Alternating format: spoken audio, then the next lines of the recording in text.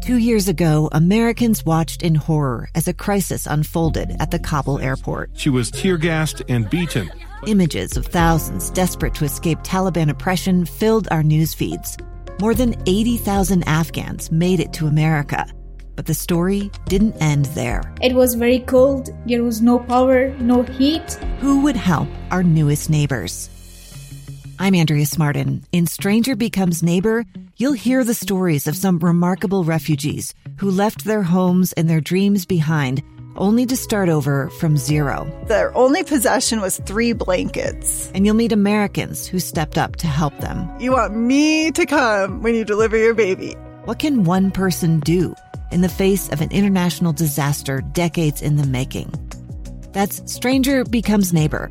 Find us at kslpodcast.com. Follow us on Apple Podcasts or anywhere else you listen. Inside Sources with Boyd Matheson.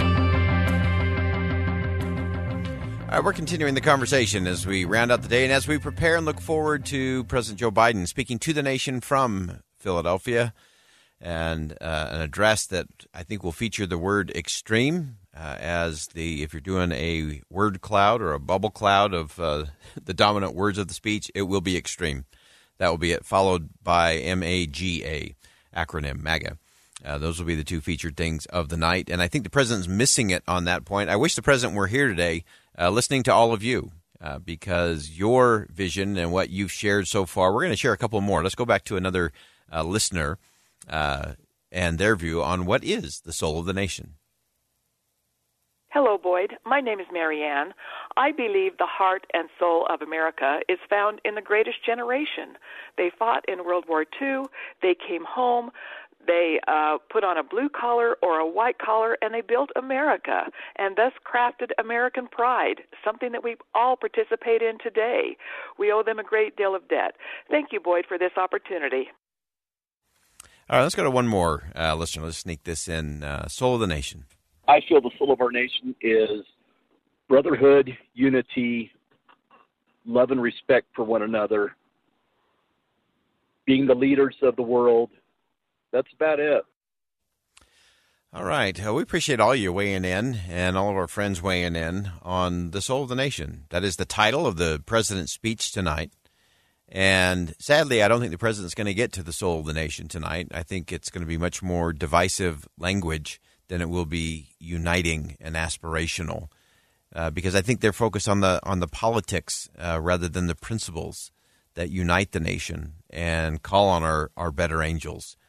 And so we're going to watch that really closely. And I mentioned earlier in the program that I thought it was most interesting that President Biden chose Philadelphia as the backdrop for this very unique primetime speech to the country.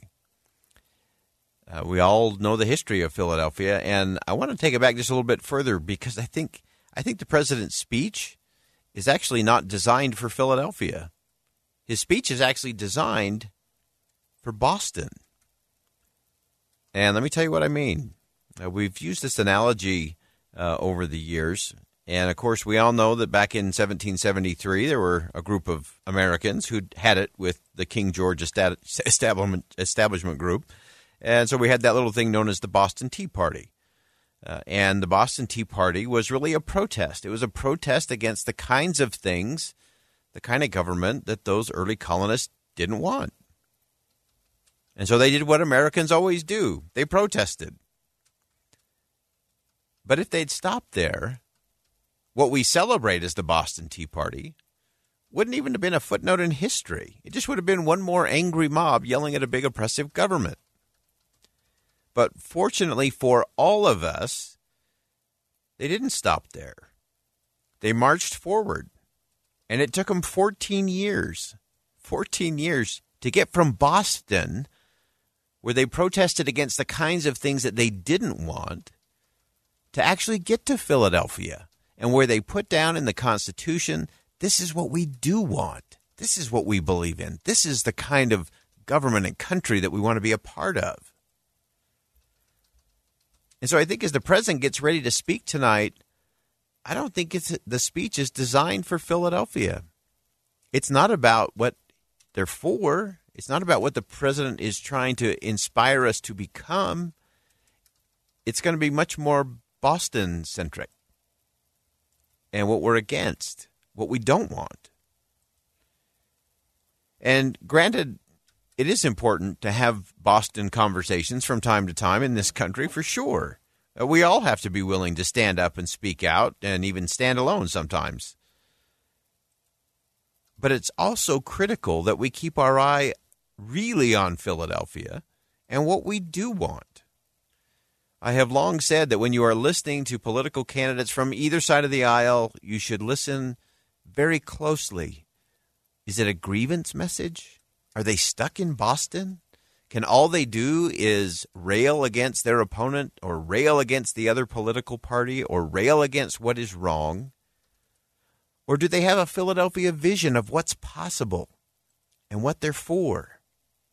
And if you can't hear that, that's probably not the candidate you want to vote for. Really interesting, if you go back in history, of course, the sage of Philadelphia, Benjamin Franklin, was also in charge of setting up the United States postal system. And as he set that up, there was an interesting way to do it. They had postal riders, of course, riding on horseback from city to city, from town to town. And there were markers set up for the postal riders. So they would know how many more miles it was to Boston or how many more miles it was to this city or that town. And really interesting, there are still thousands of these markers all over the Northeast. You can actually find them. And so it would, on the front of it, it would give you an indication of, how many miles to the next city. But one of the most fascinating components of these markers is on the back. On the back of the marker, there was a capital M, the word to, T-O, and a capital P, and then a number. That M stood for miles to, and the P stood for Philadelphia, because Philadelphia, of course, was the place at that time. It was the soul of the nation. It was the heartbeat of the nation. And so this M2P, miles to Philadelphia, is actually a pretty good thing for all of us as citizens to be looking at as we listen to President Biden speak to the nation tonight. Will he give us some miles to Philadelphia kind of markers? Will he note, hey, we'll know we're getting closer to the heart and soul of the nation when we see this happen or when we accomplish this? Or is it going to be a divisive speech with a lot of extremes and a lot of pointing back to the grievance of Boston? And I think that's the test for us as a nation. If we're ever going to really embrace and own, if we're ever going to really reinforce and strengthen the soul of the nation, I'm just telling you, it's not happening in Boston. It's happening in Philadelphia with a vision of what we do want, of what we are for. I think part of the soul of this nation is not just optimism. Optimism is not just a message, it's a principle. It's at America at its core, its essence. It's about gratitude and cooperation and trust and hope. It's about inclusion. It's about diversity. It's not about division. It's not about anger, fear, and frustration.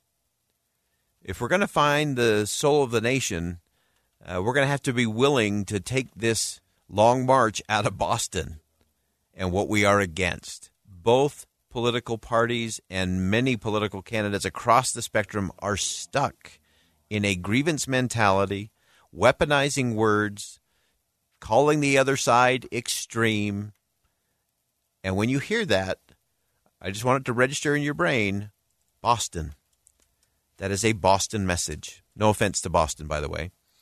Boston's important.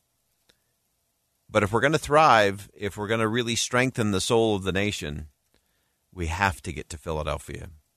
The president will be in Philadelphia tonight. We'll listen to his message. I hope he gives us some really strong markers of miles to the soul of the nation. And we'll talk about that tomorrow on Inside Sources and look at what can we do? What is being done? Because if we're not marching towards Philadelphia and the soul of the nation, I'm not sure it really matters where else we're marching.